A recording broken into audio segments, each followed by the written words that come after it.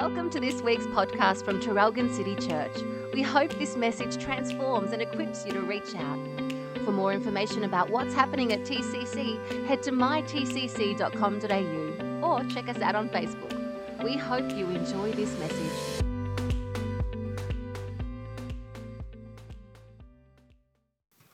Hello. All right, I'm going to pray before we begin so we can let the kids go off and do their thing. Dear Lord, thank you for gathering us here today. Please let this message be a blessing to all those who are here.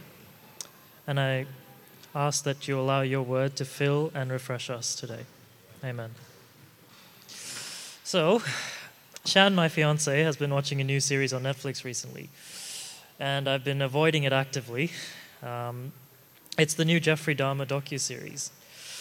And if anyone has heard of it, it's about a serial killer. He's done unimaginable evil. He's sexually assaulted and killed men and children alike, and other things that I don't want to talk about.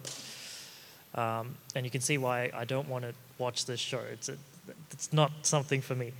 But Shan likes listening to and thinking about the criminal mind and that sort of thing.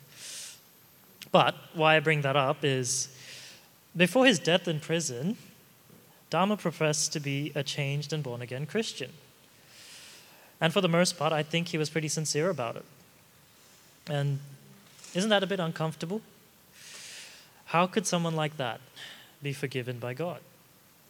Believe it or not, he's not the only serial killer who has ever converted.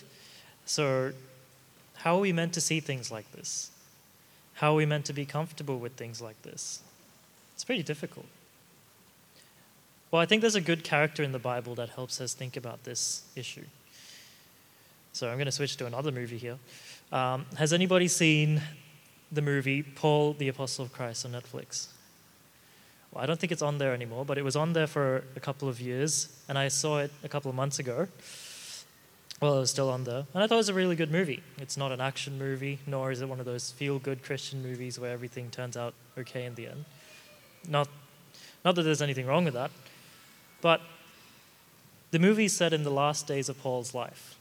And he was imprisoned in Rome. He's always in prison, apparently. The movie centers around Paul talking to Luke about the life he has led and the things he has done in the past. And I think Luke was writing the book of Acts at the time, during the movie. But throughout the movie, there were these scenes that keep popping up over and over again, where Paul keeps being tormented in his dreams about the things he's done in his past. You see, before he was a Christian, Paul was a Pharisee. And during his time as a Pharisee, a little group called Christianity popped up. And these Christians were sprouting the heresies of heresies in Paul's eyes. And that angered Paul. And Paul was so angered by these Christian heretics that he took to the streets and led the persecution. He would round Christians up and he would kill them. He would put them to death by stoning. The movie focuses on this particular scene where Paul and his gang called a Fellowship of Believers, and it focuses on Paul chasing after this little girl who was among them. And he caught her and her family and then put them to death. And this flashback keeps haunting Paul as the movie goes on. On and on, there were multiple scenes on how he couldn't sleep. He wakes up in a cold sweat. Scenes of him being constantly challenged by the sins of his past. Now, we've been blessed to have lots of great sermons over the last couple of weeks about God's love and how his love is like the Father and the prodigal son, how God's love is one of arms wide open, ready to receive the most irreconcilable sinners like Paul and Dahmer. The last couple of sermons have focused on God's love for us. But today I'm going to focus on the church and how we should act. So let me ask you a question. If you were one of the families killed by Paul and you're in heaven, seeing his conversion, seeing what he's done after his conversion for the church and spreading the message, how would you behave when he gets to heaven? How would you treat the man who killed not only you, but your family, your friends?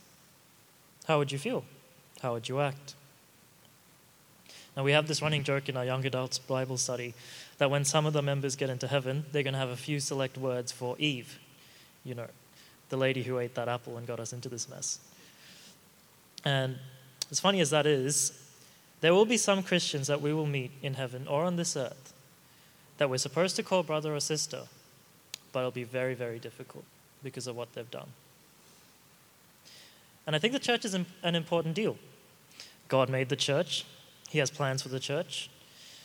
The church is important not only for this world, but also for the next. So let's think about how the church is supposed to be by looking at a fairly overlooked and underrated book.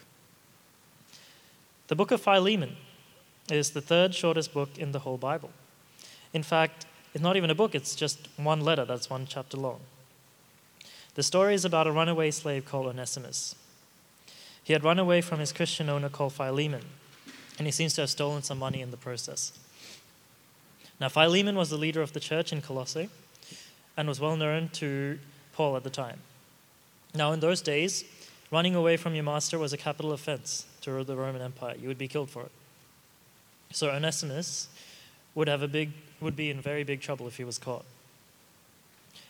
Just so happened that after his escape, Onesimus met Paul, the apostle, and he became a Christian. And that's pretty fantastic news. Usually runaway slaves became robbers or brigands or that sort of thing. They don't end up well. Now, before we keep going, I think it's helpful to park a little bit on slavery, because the book has a lot to do with slavery. Let me make it clear. Slavery is not a good thing. People are not property, and they should not be treated as such. That being said, though, slavery was so deeply embedded in first century Rome that it was the norm. It was the bedrock of their society. Now, God's plan is to get rid of slavery, but shoehorning it into the New Testament would not have been helpful. God's primary plan was not to stop slavery, in the same way that it was not God's primary plan to stop theft or adultery.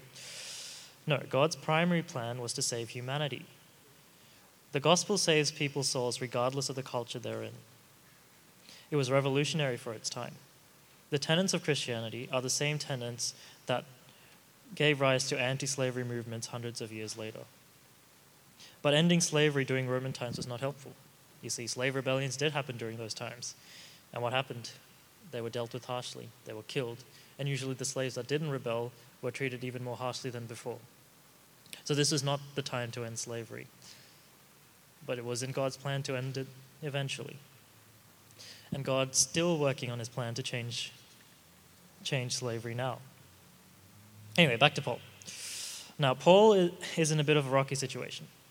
On one hand, Onesimus, the runaway slave, was Paul's new friend. So he wasn't going to report him to the Roman police and get him killed. That was not an option. On the other hand, Philemon was also an important friend to Paul.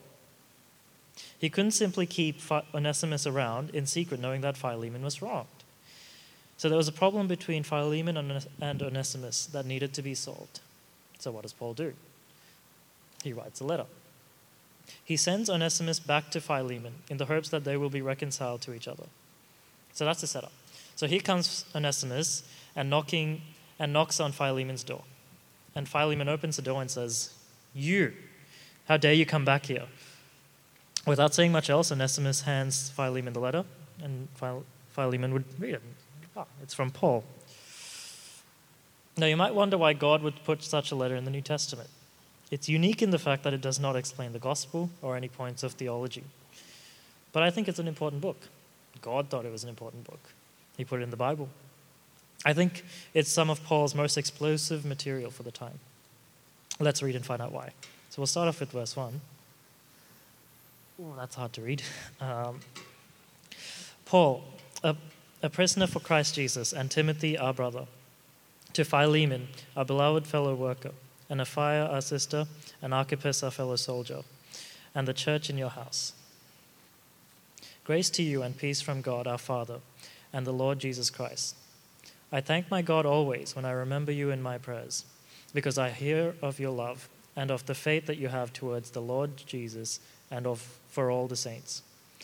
And I pray that the sharing of your faith may become effective for the full knowledge of everything that is in us for the sake of Christ. For I derive much joy and comfort from your love, my brother, because the hearts of the saints have been refreshed through you. This is classic Paul. He starts off with a greeting and then moves on to encouraging and praising the actions of the recipient. He's a very encouraging kind of leader. So what does he give thanks to God for? Well, specifically, he gives thanks to Philemon's love and faith. Specifically, his love and faith to God and his saints. Philemon seems to be a pretty good church leader. His actions refresh the hearts of the congregation, which gives Paul himself comfort and joy. After all, it was Paul that established this church in the first place. Let's keep reading. Accordingly, though I am bold enough in Christ to command you to do what is required, yet for love's sake I prefer to appeal to you. Now, did you catch that? Paul could have commanded Philemon to fulfill his request. I mean, Paul of all people had the authority to do so. He was an apostle. But instead, Paul asks. That seems like a risk, doesn't it? Why doesn't Paul be cautious and command Philemon to make sure the job is done? Well, it says, for the sake of love. For Paul, love is the governing principle behind all Christian relationships. It is much more meaningful that Philemon makes a decision of his own than being forced to do it. And it doesn't seem like it to us, but this is quite revolutionary for its time. If you wanted something done in the past, you get it done. You command someone to do it, and they do it. You don't ask and hope that they'll fulfill it. But from our own experience, we can tell that being asked to do something and doing it is much more meaningful than being forced to do something. And I think it's an excellent sidebar on how God wants us to act in our lives. Paul is mimicking God here. Well, let's keep reading. What is Paul's appeal to Philemon? I, Paul, an old man and now a prisoner also for Christ Jesus, appeal to you for my child Onesimus, whose father I became in my imprisonment. Formerly he was useless to you, but now he is indeed useful to you and to me. Bit harsh, verse 11 there. But to paraphrase, I, Paul, your friend, appeal not for myself, but for the one who is bearing the letter. Onesimus, the man who wronged you, the man who ran away from you. And just listen to the way Onesimus is described. My child. It's very endearing language. Onesimus has become a Christian. He had become part of God's family through Paul, much like Philemon himself, who had become a Christian through Paul. Now, verse 11 is actually a pun. Onesimus means useful in Greek. So it's kind of ironic that Paul calls him useless. Funny guy, Paul. But how is he useless? Surely he would have done some work for Philemon. He wouldn't have just done nothing. I think Paul is looking here at usefulness in the context of eternity. Onesimus is now useful to God and his family on earth. To Paul, it is far more valuable than anything he could have done before. Let's keep reading. I am sending him back to you, sending my very heart. I would have been glad to keep him with me, in order that he might serve me on your behalf during my imprisonment for the gospel. But I preferred to do nothing without your consent, in order that your goodness might not be by compulsion, but of your own accord. The verses say Paul actually found Onesimus quite helpful. He would have liked to keep him around for that reason. But to Paul, that would have been wrong. Philemon was his friend, and would have been selfish to hide things from his brother, especially because Onesimus was Philemon's worker. It would have been wrong for Onesimus to be working for Paul, whether it was paid or not. So for Paul, that was a problem. So Paul sends Onesimus back, as if he were sending his own heart. He wants to wrong neither party. He wants Philemon to accept Onesimus with arms wide open. But he wants Philemon to make that decision himself. Let's keep reading. For perhaps this is why he was parted from you for a while, that you might have him back forever, no longer as a slave, but more than a slave, as a beloved brother, especially to me, but how much more to you, both in flesh and in the Lord. In other words, this whole situation might have been planned from the start. God was likely working in the background here.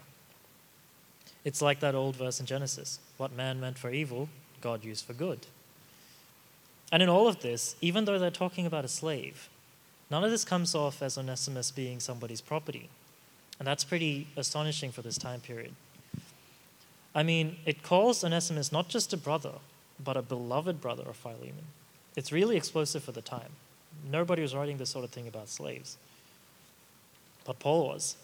To Paul, the brotherhood between the two men surpasses whatever relationship they had here before. Because that brotherhood is the thing that will last to eternity. Let's keep reading. Verse 17. So if you consider me your partner, receive him as you would receive me. If he has wronged you at all or owes you anything, charge that to my account.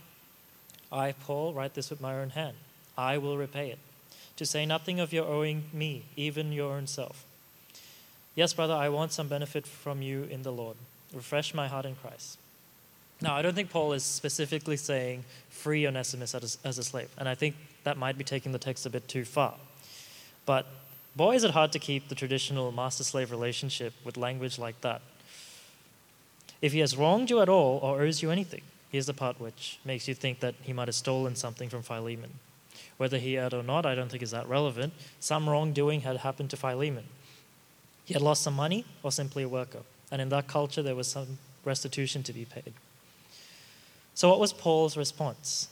Knowing that Onesimus can't pay his way out on his own, charge that to Paul's account.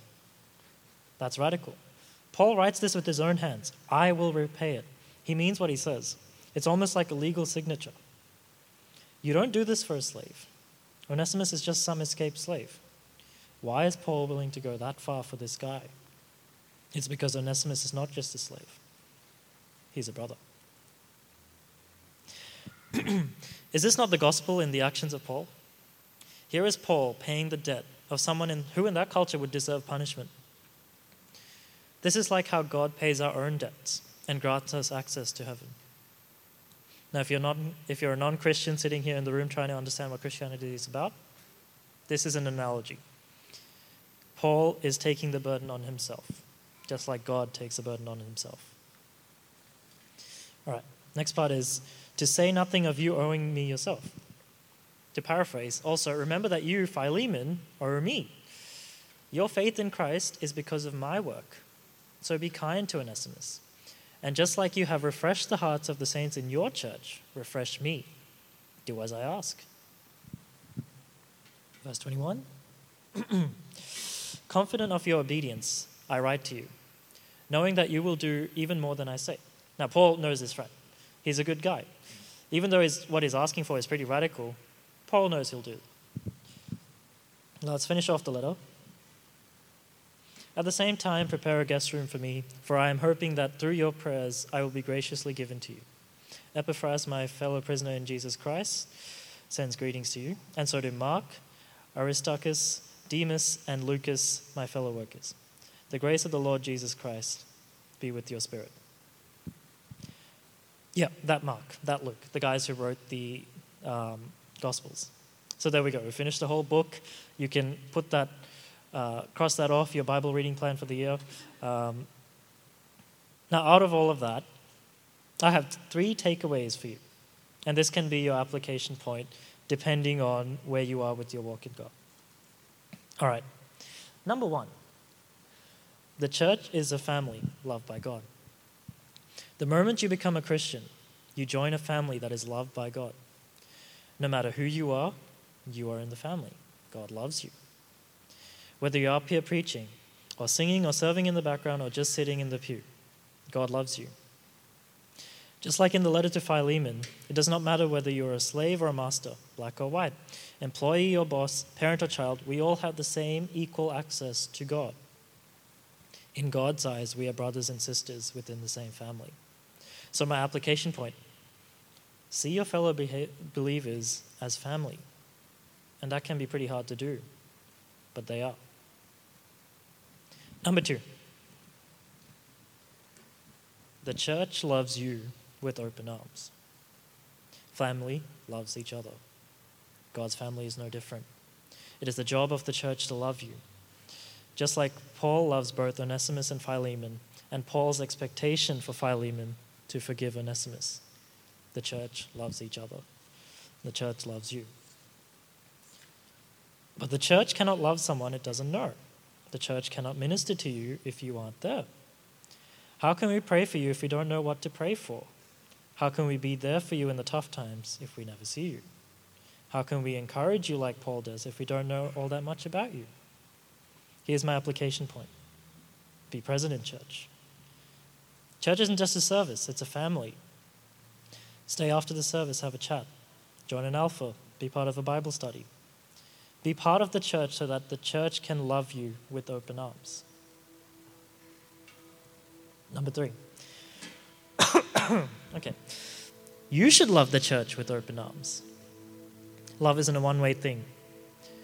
God's family needs all hands on deck. Be like Onesimus. Be useful. He was useful to God. He was helpful and he faithfully served Paul. You can't love your church by simply being a spectator. So here's my application point. Serve the church. I'm not talking about doing laptop duty or serving coffee in the back. Those are helpful and good, and if you're called to do that, do it. But you can start smaller. Be a brother and sister to the ones that are in need, the ones that are facing tribulation. Have a coffee, catch up with them, pray for them. Okay, so let's wrap up with the last 3 points. Number 1, the church is a family loved by God. Number 2, the church should love you with open arms. And number 3, you should love the church with open arms. Okay, so I've rambled on long enough, but to finish off, I want to show you the ending scene of the Paul movie. And spoiler alert, Paul is killed. And when he gets to heaven, lo and behold, the first people to see him are the ones that he killed, particularly the little girl that he kept seeing in his nightmares. So let's have a watch.